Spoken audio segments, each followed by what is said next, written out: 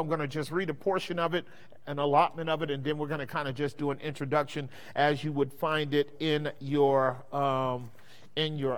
outline. The title of our study is going to be Spiritual Things, and that's because of the way the verse opens in 1 Corinthians chapter 12. Now, concerning spiritual gifts, literally spiritual things, gifts is it's in the italics, so it's a kind of inference. It's not literally gifts here, but spiritual things. But as Paul fleshes out the subject matter, gifts will be a part of it. They are not the center here in chapter 12, but they are an essence of it, and we'll talk about that here shortly. Let's read verses 1 through verse 11, and then we'll come back and talk about the importance of our subject. Now, concerning spiritual gifts, brethren, I would not have you to be ignorant. There he goes again with ignorance versus knowing. You know that you were Gentiles carried away unto these dumb idols, even as you were led. Wherefore I give you to understand, that's the other side. He wants you to know. He does not want you to be agnostic here. He wants you to be epistemically sound here, as he wanted us to be in chapter 11 as well, that no man speaking by the Spirit of God calls Jesus accursed, and that no man can say that Jesus is Lord but by the Holy Ghost. Wherefore I give you to verse 4. Now there are diversities of gifts, but the same Spirit, and there are differences of administration, but the same Lord, and there are diversities of operation, but it is the same God which worketh all in all. But the manifestation of the Spirit is given to every man to profit therewith.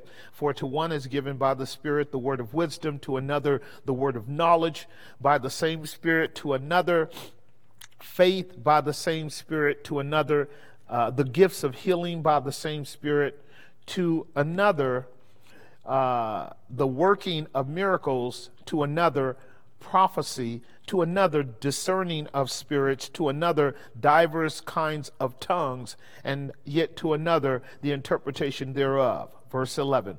But all these worketh that one and the selfsame Spirit, dividing to every man severally as he wills. This is a good break, actually, to start at, because there are three major categories that will allow us to go into the metaphor that Paul wants to get into, and that's in verse 12, part A. For as the body is one. Then it goes on to talk about the relationship of the unity of the body and then the many members. We'll deal with that later. What we're going to be dealing with is the opening verses, which are rich in their theological implications, and then also in the introduction to the work of the Godhead around spiritual things, So first and foremost, what you see in verse 1 is really the topic. Now, concerning spiritual things, again, I'm going to put the gifts in the italics because it's really about spiritual matters, period. Gifts will come into the equation later. And so what Paul is going to be talking to you and I about really is the nature of God. We can kind of start it here. The nature of God, but particularly in terms of an aspect of God that we call his Spirit. Spiritual things proceed from the Spirit of God, and this will be made known in verse 3 very clear. But when he uses the term spiritual things, look over with me in verse point number 1 in your outline. He's really going to give a clarification about spiritual things. Now, notice what he does in verse 1 as he talks about what we call spiritual things. He says, brethren, I would not have you to be what? Ignorant. All right, so as we talk about spiritual things, what he says is, be clear on this. And what he's about to do now is explain what we can describe as a before and after condition of every human being, and particularly those who come to know God in the person of Christ. So you can kind of just divide this category up and see it like this. This is a before and after. So before Christ, what he said was, this you and I need to know. Verse 2, please. Verse 2. You know that you were what? Gentiles. In the New Testament, that term is Gene, it actually means Gentiles. Ethne is the Greek term. Ethne means Gentiles, people who are not Jewish. And so he's speaking to that larger constituency of the Corinthians. They are not 100% Jewish, but they are I'm not 100% Gentiles, but they are largely Gentiles. There are Jews there too, as you would right well know. He says, you know that you were Gentiles, and then he uses a very interesting term. And this is going to be Paul as the theologian of the Old Testament. And this is going to be important to capture. This is why we're going to spend some time on it. One, first of all, he says that you and I were Gentiles carried away. Do you guys see that? So I want you to think through the vision that he's going to be working through. Carried away. There's two things that Paul does. He says, before we came to know God in Christ, you and I had a spiritual condition that we were being carried away. And then he also said that we were led. Now notice what he says. Before we came to know Christ, you were Gentiles in the flesh. And according to Paul's writing in Ephesians 4, to be a Gentile in the flesh is to be someone who just does not know God. So it's easy to capture. That's going to be a simple definition. We'll be filling in those blanks as we go deeper into the gifts. But to be a Gentile in that sense is to be someone who does not know God. Now, it does not mean that to be a Jew means you're someone who knows God, because we learned in 1 Corinthians 10:32. You can pull that up. I just want those references to be there. We know that you can be a Jew and not know God, and you can be a Gentile and what? Not know God. Right. And the three categories that the New Testament acknowledges existing in our world is Jew, Gentile, and then the church of God. That's what the text would teach us. Give none offense, neither to the what? Nor to the Gentile, nor to the church of God. So what is the church of God? The church of God are Jews and Gentiles. These are all the ethnic groups in the world, right? According to the Bible, Jews and Gentiles, but what makes them the church is that they know Christ. They know Christ in a way in which we're going to be talking about now. So the church is a collective of men and women who have passed from life to death, if you will, Jews and Gentiles in the collective of the body of Christ. And that's going to come back up as we get into verse 12 as well, the body of Christ. So what he says was, before we came to know salvation, in terms of spiritual things, we were carried away and we were what? Led. Two words that means two things. One, carried away means you were controlled. You were controlled. Led means you followed what you were controlled by. Carried away means to be controlled. Led means you followed that which you were controlled by. This is going to be important, because what Paul now is using an Old Testament motif of what it meant when Israel was carried away captive into Babylon. This is a term repeatedly used in the Old Testament. They were carried away into Babylon. It's important for you and I to be able to capture that. I want you to see the language, and I want to develop it. Starting in 2 Kings, we can look at verse 18, verse 11, chapter 18, verse 11, 2 Kings 18:11, if the language gets us right. And the king of Assyria did what? Carry away. Did what? Carry away. That's the term. It's used repeatedly of God giving Israel over to the Gentile nations because they broke his covenant. So I want you to capture that. When you visualize being carried away, what that means is another nation has come into your territory and has enslaved you.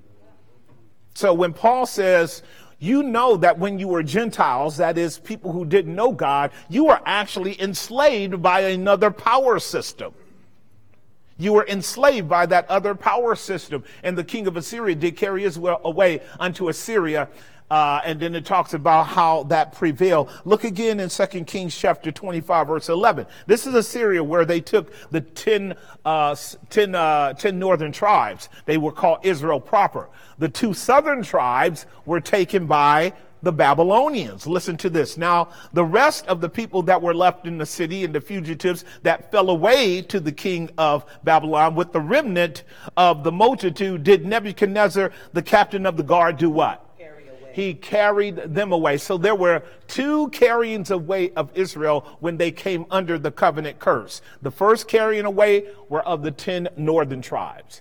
They were the big group of Israel. We would call them liberals in our day because they abandoned God early on and bought into pluralism and secularism and modernism and carnality at the idolatrous level.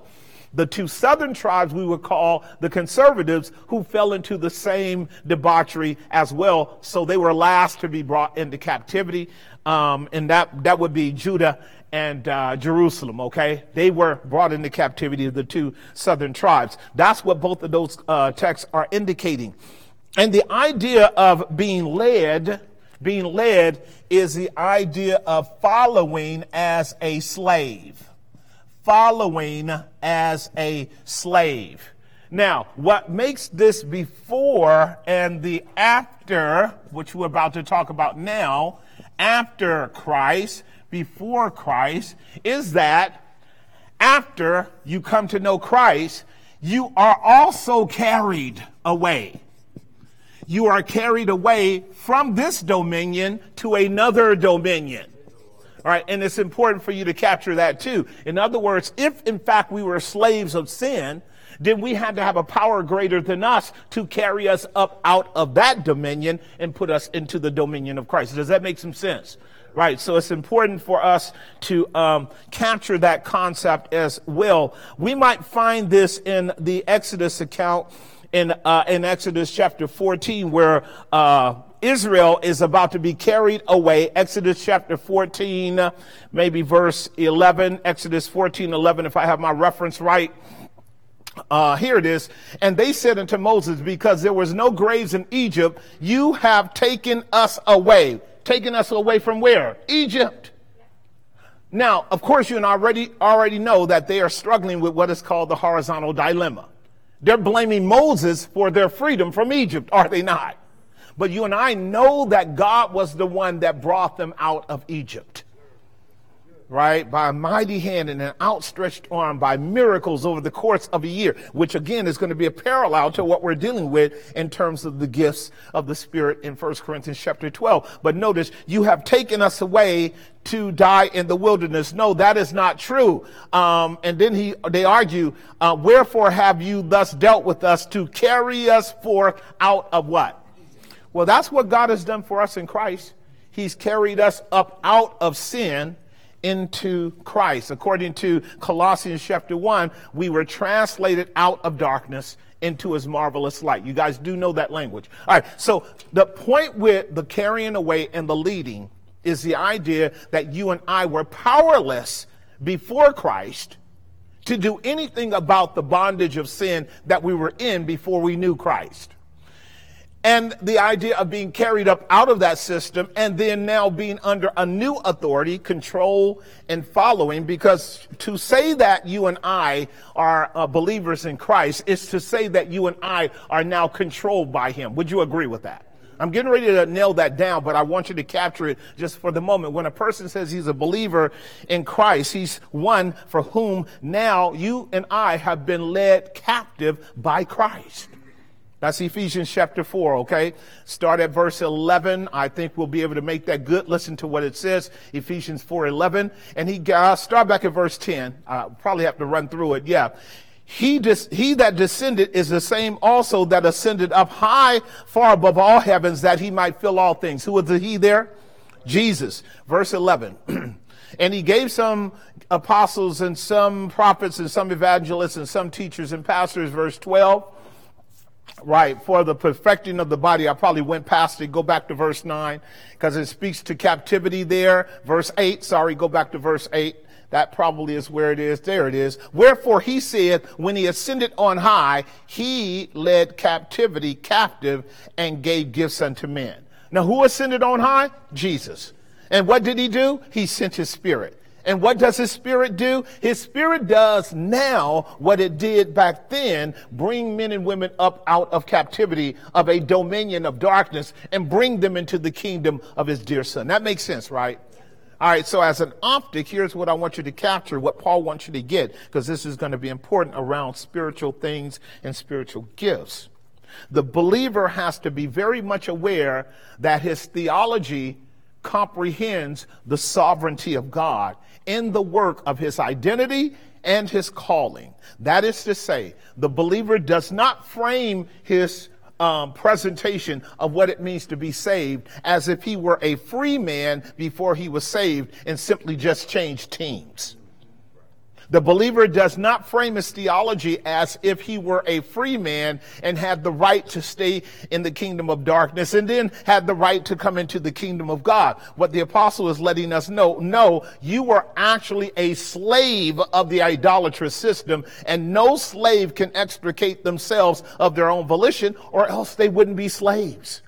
They'd merely be hirelings, right? So Ephesians 2, just to help you with your theology, Ephesians 2, 1 through 4 puts it this way, and it's important to grasp. Here's what it says.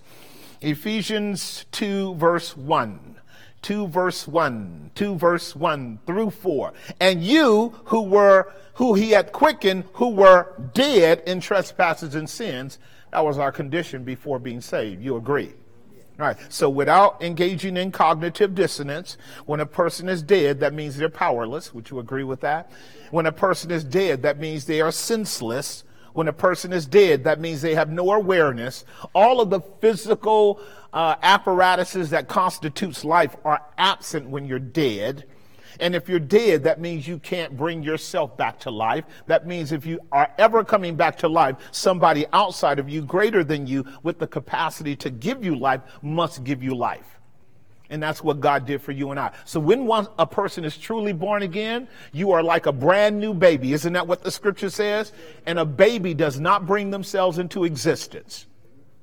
And the system of awareness that you have as a biological faculty is that you start breathing when you are alive. Even in the womb, you are breathing. Now, biblically, breathing is what is called faith in God. To have faith is to be breathing. It's important for you to know that, because the evidence of a believer's having spiritual life is that he believes, okay? And your eyes are opened, so no longer are they closed, and your ears are open, so no longer are they deaf, and your heart is beating as a child of God, so no longer are you indifferent and don't care about the things of God. That makes sense, right? So when you're a newborn babe in Christ, you are hungering and desiring a fuller reality of your connection with that God who has brought you into existence. Very important for you to know that. And you hath he quickened, who were dead in trespasses and sins, verse 2, where in time past you walked according to the course of what? Right. You walked because you were led. You walked because you were led. You were following some power. Right? You were being controlled by a system. You walked because you were led according to the course of this world, according to the prince of the power of the air. Who was that? Satan. Right. According to the prince of the power of the air, the spirit that now works in the children of what? Right. So we were children of disobedience, were we not? Look at the next verse. Verse 3, among whom also we all had our conversation. That word means lifestyle. It does not mean what you say. It's true that what you say is an evidence of who you are if you're not being hypocritical. Right? Because you can tell people by what comes out of their mouth at length, because out of the abundance of the heart doth the mouth eventually speak. We'll know whether or not people really take God serious or not, right? So this is what Paul is saying. We were before we were saved. And notice what he says. In time past, we were operating out of a conversation, our desire, our lifestyle that was rooted in the lust of our what? Now, I want you to see the contradistinction here, because in category A, before Christ, we were carried away and we were led and we were following according to the lust of our flesh. That was the center of impulse. That was the grounding of our desires, the lust of our flesh. Now, the contradistinction is the lust of the spirit. See, because on this side of the equation, when you're born again, now you are compelled by spiritual things. So this is what we will work through as well, that what Paul is going to be talking about is what is that spiritual thing, that spiritual reality that governs us as the people of God. You walked according to the lust of the flesh, fulfilling the desires of the flesh and of the mind, and were by nature children of what? So he said that we were not only children of wrath, but the previous verse is children of disobedience. Did that make some sense? All right. So wrath is a consequence of disobedience. Disobedience is a consequence of refusing to hear. So the word disobedience there is what we call in the Greek a negative prefixation on the term hearing. It means to be a child that does not hear. So children that do not hear are called children of what? Disobedience. And therefore disobedient children end up under wrath. Right? So, long ago, before they put you in the jail for disciplining your children, when they wouldn't hear, we would call them disobedient. If they persisted in it, they were disciplined. Is that true? That is a paradigm of the gospel, is it not? All whom the Lord loves, he what? That's exactly right. So you and I were under the wrath of God before this grace came. And then here's verse 4 to bring a coupling to it. But God, you see it? That's the contrasting proposition. But God, who is rich in mercy, for his great love wherewith he loved us. Verse 5. Rescued us. Even when we were dead in sins, he has quickened us together with who? By grace you are saved. So when we understand verses 1 through 5, what we understand is slavery in the former system was a power that dominated us, and we wanted it. Not only was it carrying us, controlling us, but it was leading us, and we were following it. Now, as a child of God, we are called to lust after spiritual things. Here's one final verse in that note, Romans chapter 8, verse 14. I've told you this before, and then I'm going to use my master as a model before we move on to the next thing. Notice what it says, for as many as are what? For as many as are what? Right. People who follow the Spirit. Now, you and I are carried by the grace of God into the kingdom. Now we are following the Lord Jesus by his Spirit. That makes sense, right? For as many as are led by the Spirit of God, they are evidencing that they are sons of God. So this is a topic of spiritual things. Go back to our verse. I want to show you something now. The reason I kind of laid this foundation is to show you what Paul is about to say now. He says over in verse 2, know ye not that you were Gentiles carried away by these what? Dumb idols. Now what he was saying is that you and I were operating under the power of propaganda and ideologies that were not true. They were systems of ideas that were rooted in pagan notions about gods that didn't really exist. And the same is true today. So it doesn't matter. You can put in the blank any kind of God you want. There's only one true and living God. That's Psalm 115, Psalm 135. Look at it briefly. Psalm 115, verse 1. I just want you to capture it. All other gods are what? Idols. You must know that.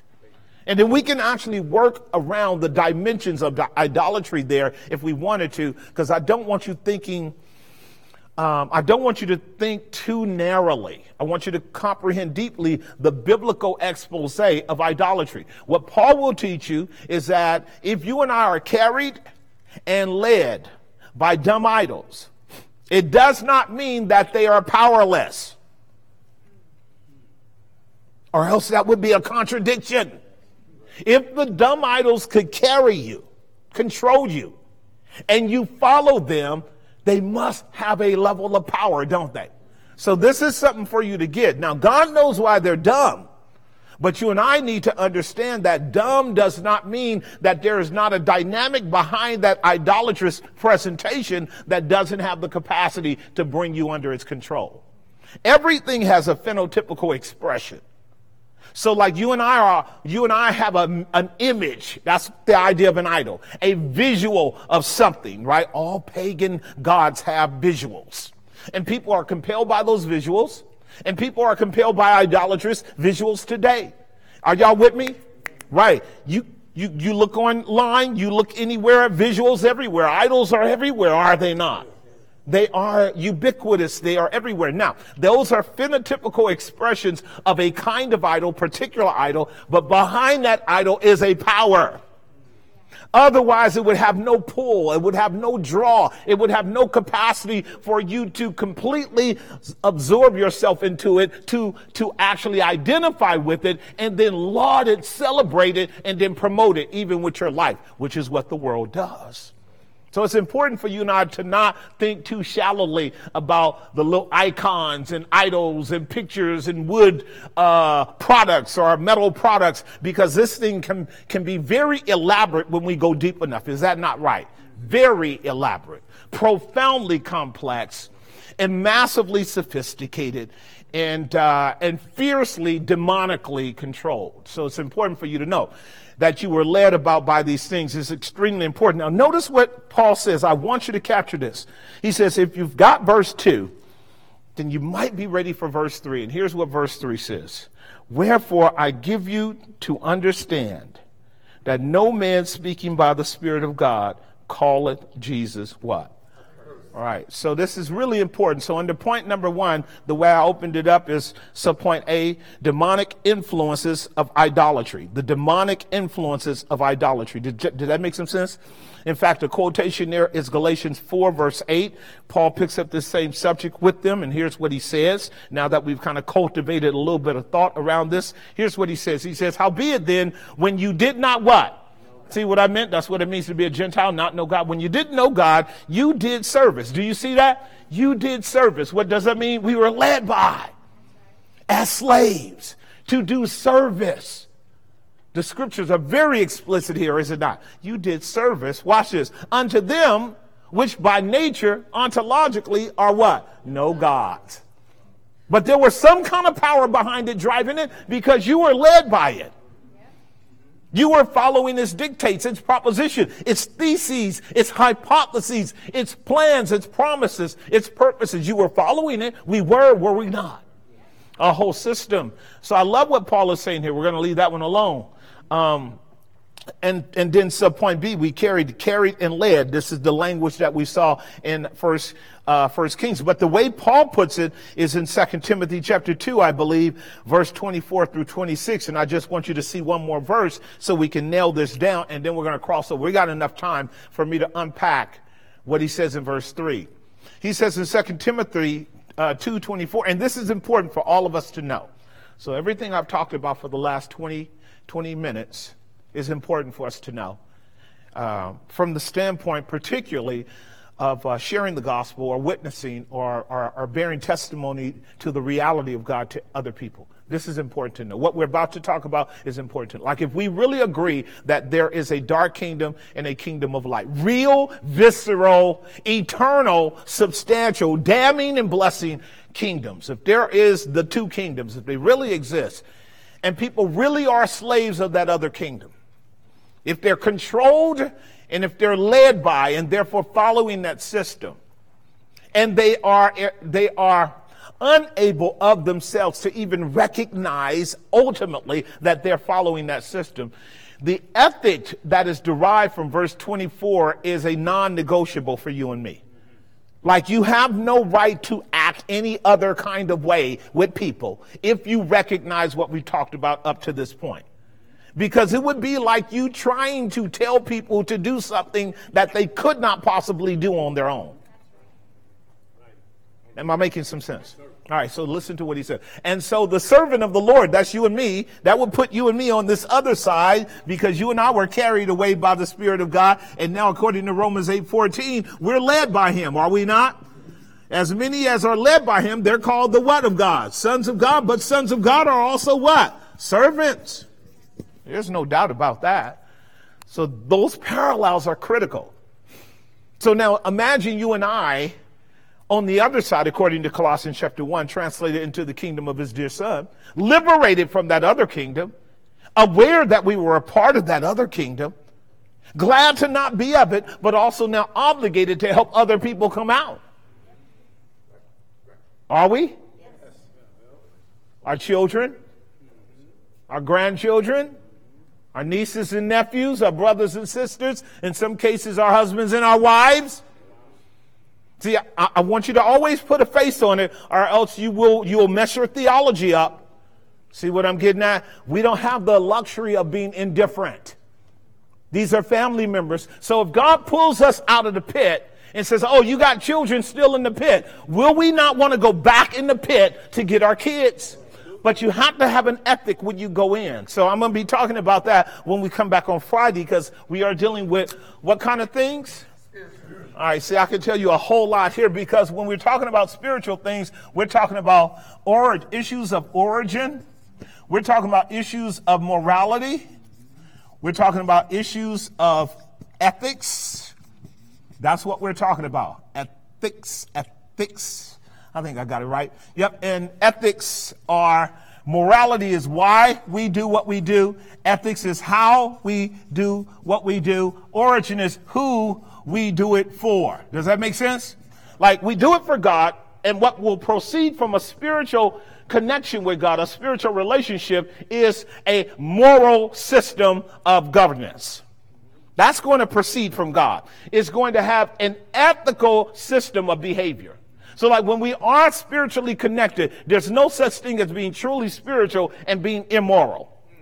There's no such thing as being truly spiritual and being unethical. See, the people in this system are immoral and they are unethical. The dark system is. Am I making some sense? And then I'll share with you when we get into the gifts why the ultimate goal of being connected to God is that we might be able to present in our own lives a moral, ethical framework of existence that underscores what it means to be born again. Am I making some sense? So if we go, originating from God is a system of morals and ethics by which it allows us to express who we really are as sons and daughters of God, i.e. righteousness. Don't ever forget that. Righteousness is the end game for God's glory. So when you're not right with God, you're outside of God. When you're inside of God on the grounds of who Christ is and you in Christ and Christ in you, you're right with God. Righteousness is axiomatic to the people of God. Did that come home? So when I put out the idea of morals and ethics, what I'm talking about are the fruits of righteousness. Right? That's going to be the unarguable evidence that you are truly a child of God.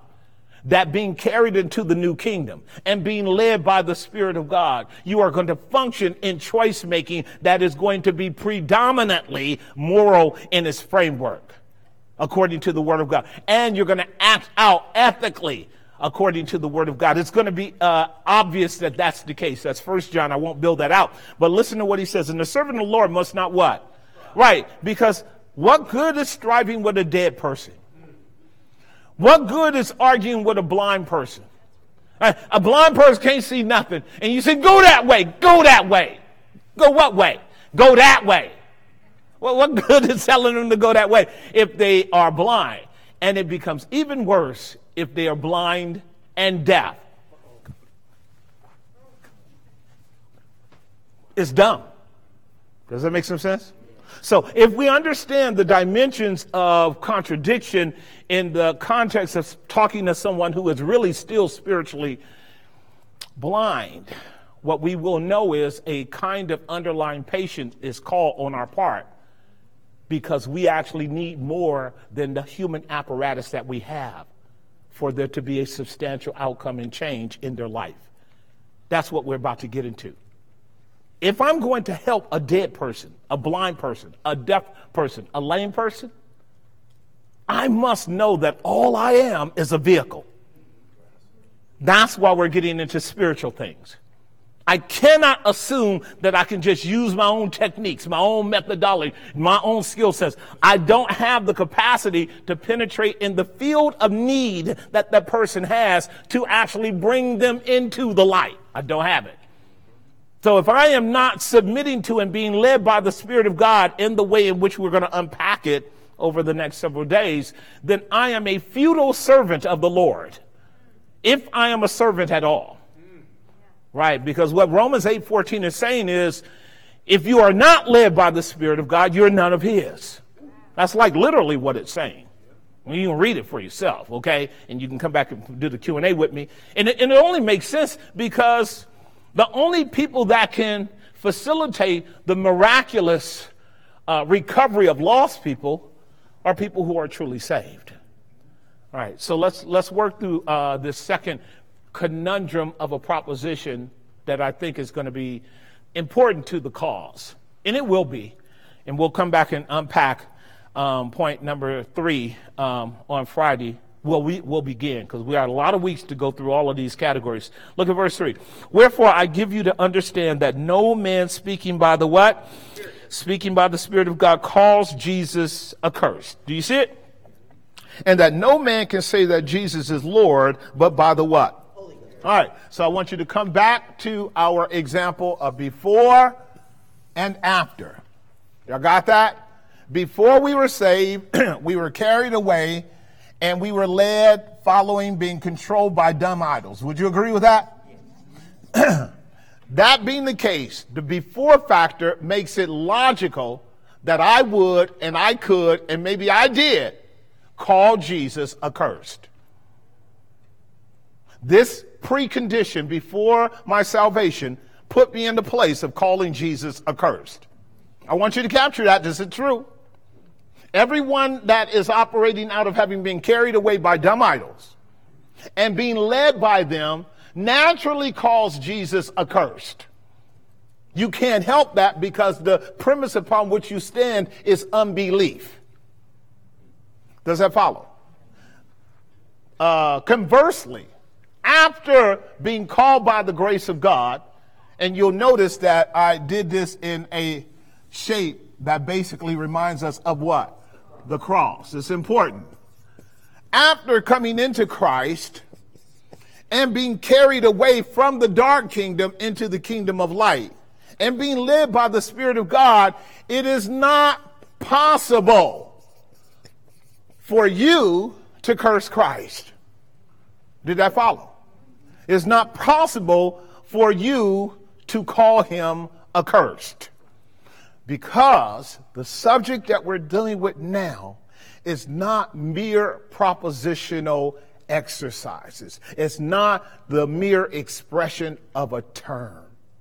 When Paul says here, I want you to know that no man speaking by the Spirit of God can call Jesus accursed.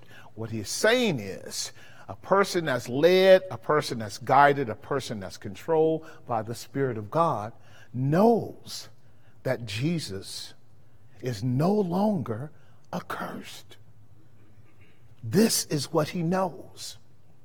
He knows that Jesus was accursed for us when he hung on the tree, Galatians 3:13, which plainly states, cursed is every man that hangs on a tree.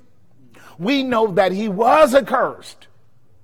But we also know that that curse passed because he was taken down off that cross, put into a grave, and the third day rose again with all power in his hand.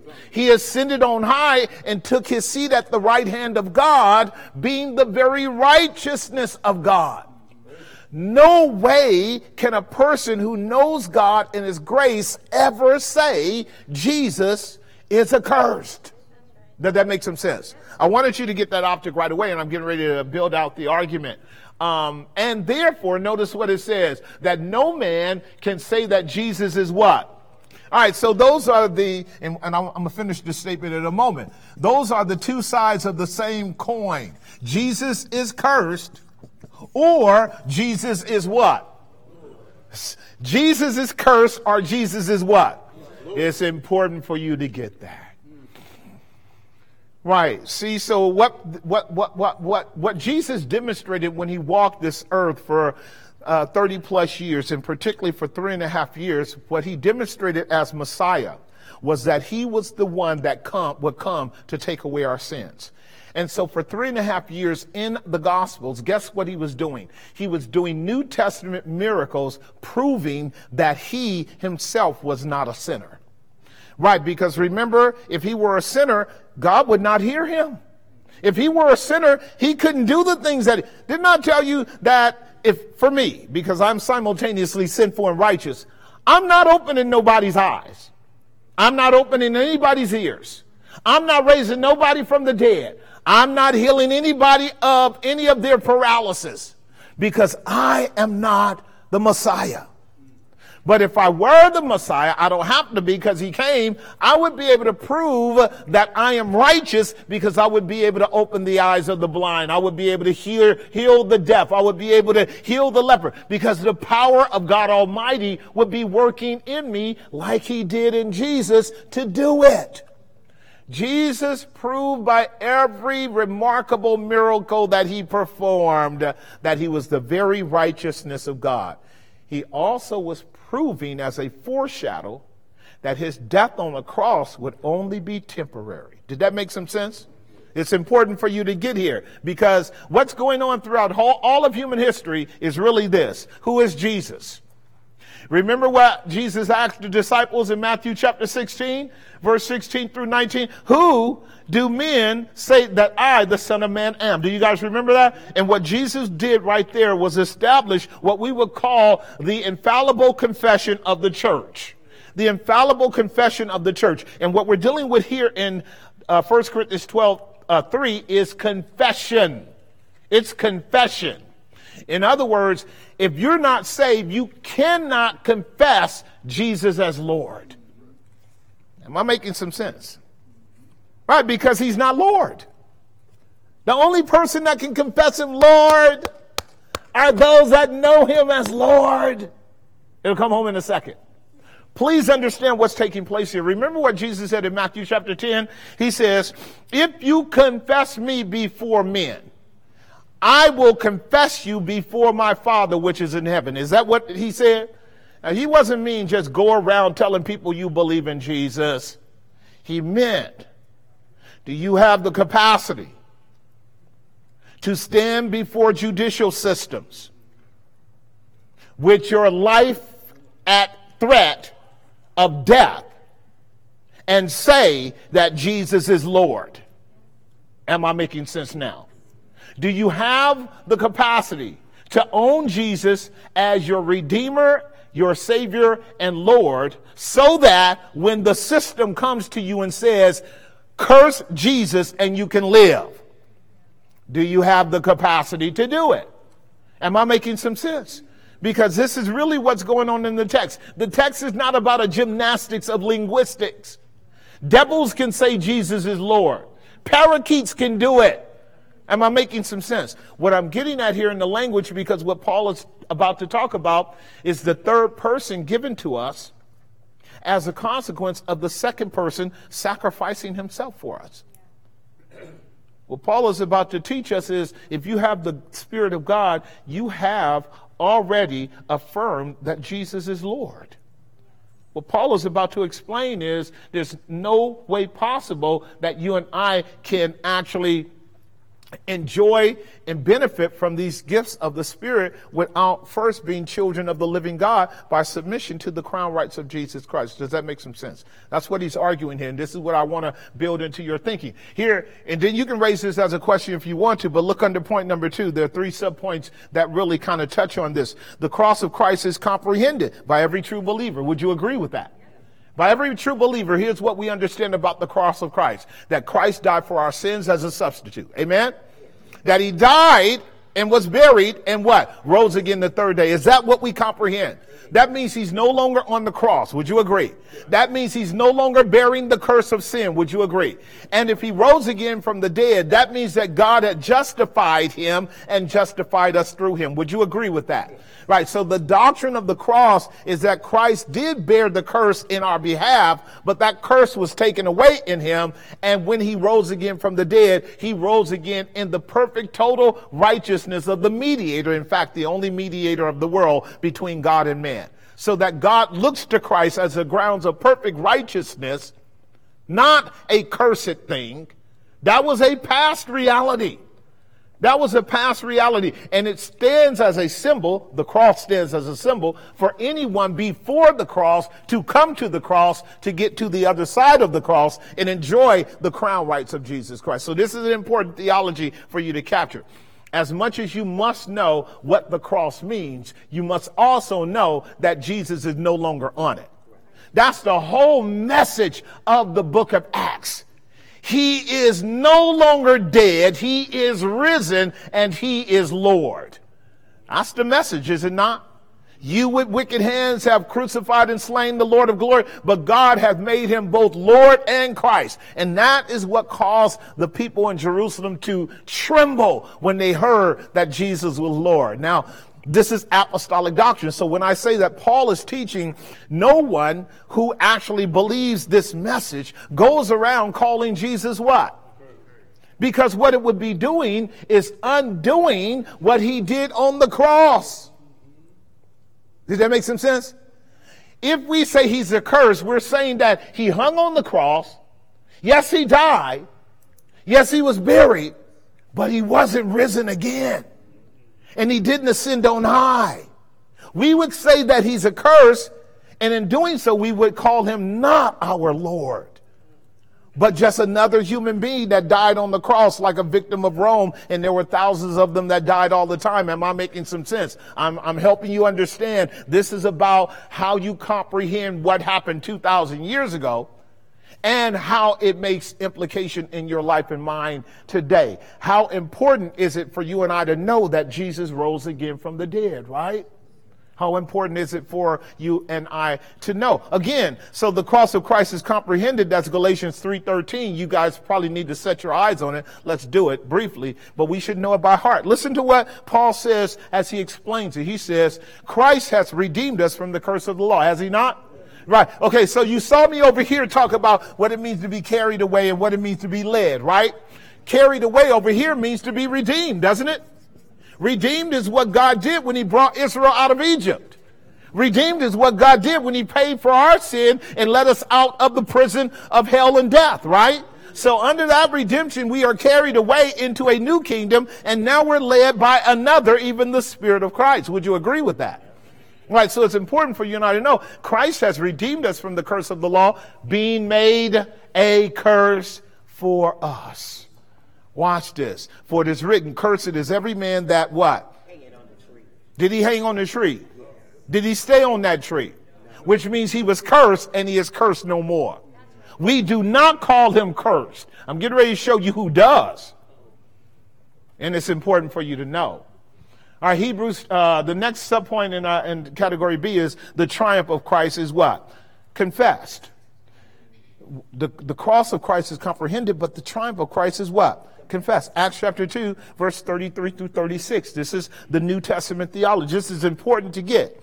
This is why Paul is doing what he's doing in 1 Corinthians 12. Before we talk about spiritual gifts, we got to be clear on the one gift that God gave us, and that's the person of Christ. There's no talking about spiritual gifts if you don't know who he is, what he did, why he did it, and where he is now. What good is talking about all these little gifts if you aren't sure that Jesus has risen again and seated on the right hand of God and sure enough to die for it? Am I making sense? All right, so it's important for you. Therefore, being by the right hand of God exalted. Is Jesus exalted? And having received of the Father the promise of the what? And that's what we're talking about. Spiritual things, are we not? Because we're getting ready to get into the direct operations of the third person. That's what we're getting ready to get into. But that wouldn't happen if God did not highly exalt him. Having received of the Father the promise of the Holy Ghost, he has shed forth this, which you now see and hear. This is going to play into the equation of the history of gift outpouring. Y'all do know that. Look at the next verse.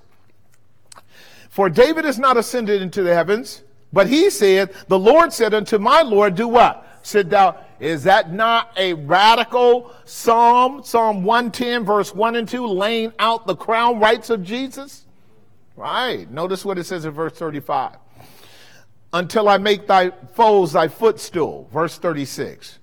Therefore let all the house of Israel know assuredly that God hath made that same Jesus whom you have what? Whom you have what? Whom you had cursed.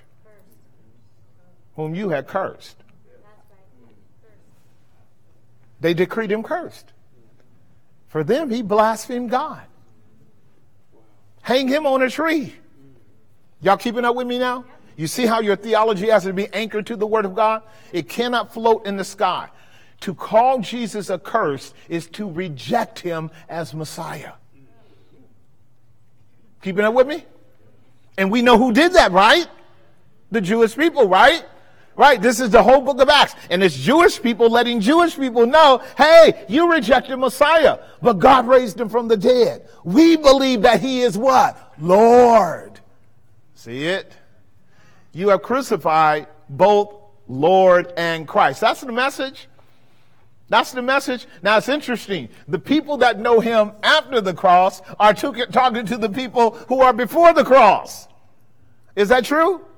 The Jewish people who are believers after the crucifixion of Christ are talking to Jewish people who are not believers because they don't see him having risen from the dead. They see him still accursed. They see him in the grave. Would you agree with that?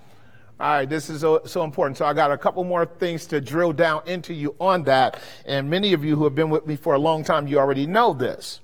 This is exactly what the Hebrew writer is arguing for in the whole book of Hebrews. Hebrews chapter 6, verses 1 through 4 explains this. Listen to it. And I'm really wanting to get to verse 1 and 2. Hebrews 6. You can start. Yeah, well, let's start at verse 1. Therefore, leaving the principles, the fundamentals of the doctrine of who?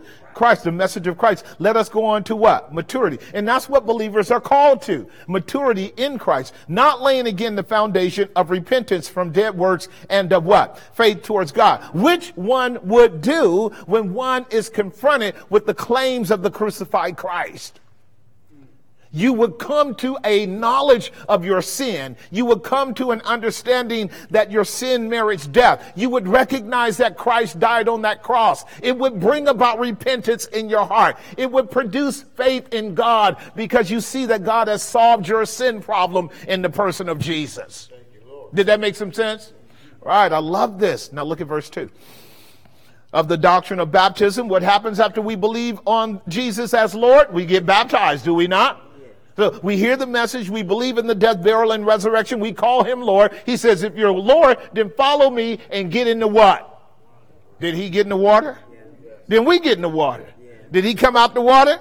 Then we come out the water. Right? Did he walk with God? Then we walk with God. Was he led by the Spirit? You see where we're going? You guys see where we're going? We're going the same way our Lord is going. Because Paul caught it. He caught the formula. He caught the formula that God sent his son, and sending his son, he brought to us the revelation. And those of us who are his are carried by that revelation, and we are led by that revelation to be as Jesus was in the world. As he was in the world, so are we. Coming home now, isn't it? These are fundamentals. Watch this, verse 3. Verse 3. And this we will do if God permits. Verse 4. Now watch this. The same person writing in 1 Corinthians chapter 12 is understanding this same theology that I'm talking to you about now. Here's what he says. It is impossible for those who were once enlightened and have tasted of the heavenly gift and were made partakers of the Holy Ghost. Verse 5. And have tasted the good word of God and the powers of the world to come. All of these are parts of the dynamics of the gifts. Y'all follow that? Watch this. Verse 6. If they shall what? Fall away. To fall away means they no longer believe that Jesus is Lord. That's what fall away has to mean, right? No longer believe that Jesus is Lord. Like at some point they said he's Lord, and then later they abandoned it, didn't they? Yes. Right. Do we know that happened in the first century? Yes. The book of Hebrews tells us many Jews went away from him. John's Gospel, chapter 6, gave us the pinnacle of that. Jesus said they followed me for a year and a half, almost 2 years. And then when I came out and told them, except you eat my flesh and drink my blood, you have no life in you, many fell away. When he said, I am the bread of life that came down from heaven, he was asserting that life is only found in him, right? He says, when I give my flesh for the life of the world, he was talking about his crucifixion, was he not? So to believe on Jesus is to feed on him as if he were our very life. That means we believe him to be our substitute. We believe him to be our savior, our surety. We believe him to have assumed a human nature, died on the cross, was buried, raised again, and ascended on high, is alive forevermore. We believe that, right? And so that is the essence of the confession. And if I were to turn around and go, no, Jesus is accursed, it would mean I would undo everything that God did and God said that he did in raising his son from the dead. Are y'all ready? It would look like this. I would be saying, Father, take him down off your throne. Bring him back down to the earth. Put him back in the grave and leave him in the grave because Jesus is accursed. You hear what I'm getting at? But do you understand the theology that I'm setting forth? But now who would say that? Who would say, yeah, we believe he came. Yeah, we believe he lived. Yeah, we believe he was crucified. Yeah, we believe that he died. But we do not believe that he rose again. Who would say that? The Jews. Are you reading your Bible? Matthew chapter 28. Here it is, the last one. I'm going to show it to you. Now stay here for a second. Notice what it says. We'll finish up here. If they shall fall away, to renew them again unto repentance is impossible. This is what is called an elliptical statement. Because the first part of the verse, go back to verse 4. Listen to verse 4 because this parentheses there. It is impossible. You see that phrase? It is impossible. Now go to verse 6. It is impossible, if they shall fall away, to renew them again to repentance. Did you get that? Yep. And here's the reason why. You can't reverse what happened by Christ's death, burial, resurrection, and ascension. If somehow we could believe in his death, burial, resurrection, and ascension, and then not believe, it would be altogether like he has to go back into the grave. He has to go back to the cross. He has to go back before the cross. He has to go back to his birth. He has to go back into eternity. And if I'm going to be saved, he has to come, assume another human nature, live a perfect life again, die a perfect death, have a perfect burial, and have a perfect resurrection if I am to be saved again. That's not going to happen. Therefore, restoration is impossible. Did that make some sense? The Hebrew writer is saying, if you say you have all of these gifts operating in your life, which is a consequence of the third person, and then one day you say, no, Jesus is not Lord, he's cursed. It's impossible for you to be renewed unto repentance, because the renewal unto repentance is inexorably tied to the once for all death, burial, and resurrection of Christ. He's not dying over and over and over and over and over again. Did y'all get that? It's important for you to capture that. And if I were a Hebrew, I would want to be told, hey, don't play this game of calling Jesus accursed. Because if you have just called him Lord, you're saying his work was finished. And if somehow you could undo his lordship and make him accursed again, well, you have just abandoned any hope of salvation. Is that right? That's the language that's being put there. I want you to grind. I want you to work with it. Notice what it says. Seeing they crucify to themselves the what? Well, who crucified the Son of God? The Jews. Who is the writer to the Hebrew talking to? The Jews.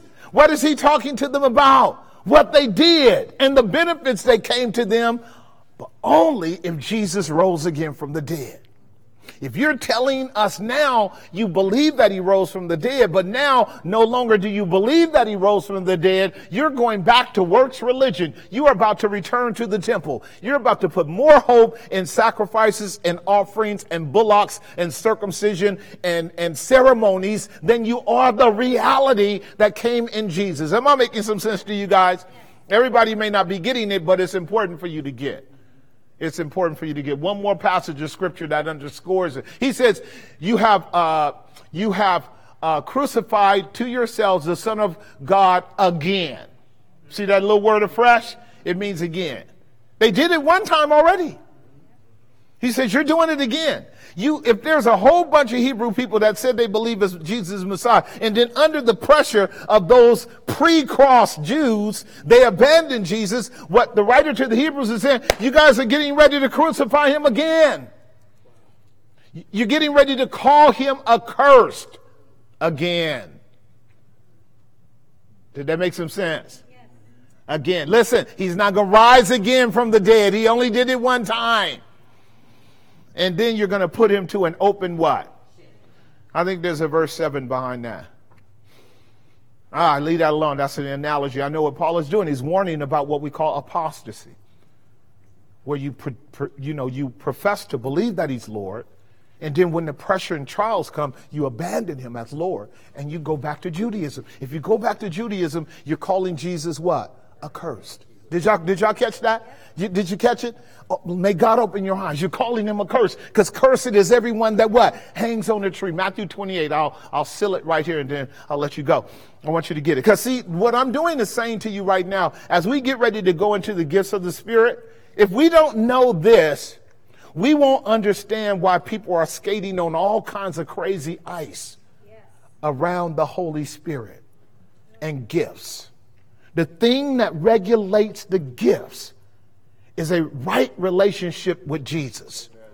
You have to know that. Without Jesus, you're all over the map. When we go to talking about the gifts, we're going to be talking about people engaging in crazy things that have no basis in reality whatsoever. Then we're going to be talking about people who really do know the power of God at a dynamic level because they are regulated by a grounded relationship with the Master. Am I making some sense? One more passage, Hebrews chapter 10, verse 26. So the writer to the Hebrews, that's what he wants you and I to comprehend. He says in Hebrews 26, for if we sin willfully, what does that mean? Presumptuously. That's what I taught you. After that, we have received the what? The knowledge of the truth. Well, what is the knowledge of the truth? Christ died, he was buried, and rose again the third day, according to the scriptures. Right. So if we reject that proposition, we're willfully saying we do not accept God's once for all sacrifice for sin. That makes sense, right? Here it is. For if we willfully sin after we have received the knowledge of the truth, there remains no more what? Not only have we cursed Christ, we've cursed ourselves. Because there's no other sacrifice. If I take away the only sacrifice for sin by saying Jesus is still hanging on the cross, he did not finish the work. He did not accomplish eternal redemption. He did not rise from the dead with all power in his hand. He is not the resurrection and the life. He is not the true and the living God represented in a human nature. I am basically taking everybody's hope away. Am I not cursing everyone? I'm cursing Christ.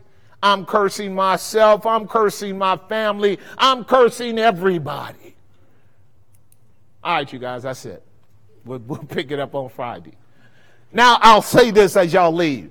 The Holy Ghost is not going to let you curse Jesus. If anybody loves Jesus, it's the Holy Ghost. All right. We'll take this up Friday.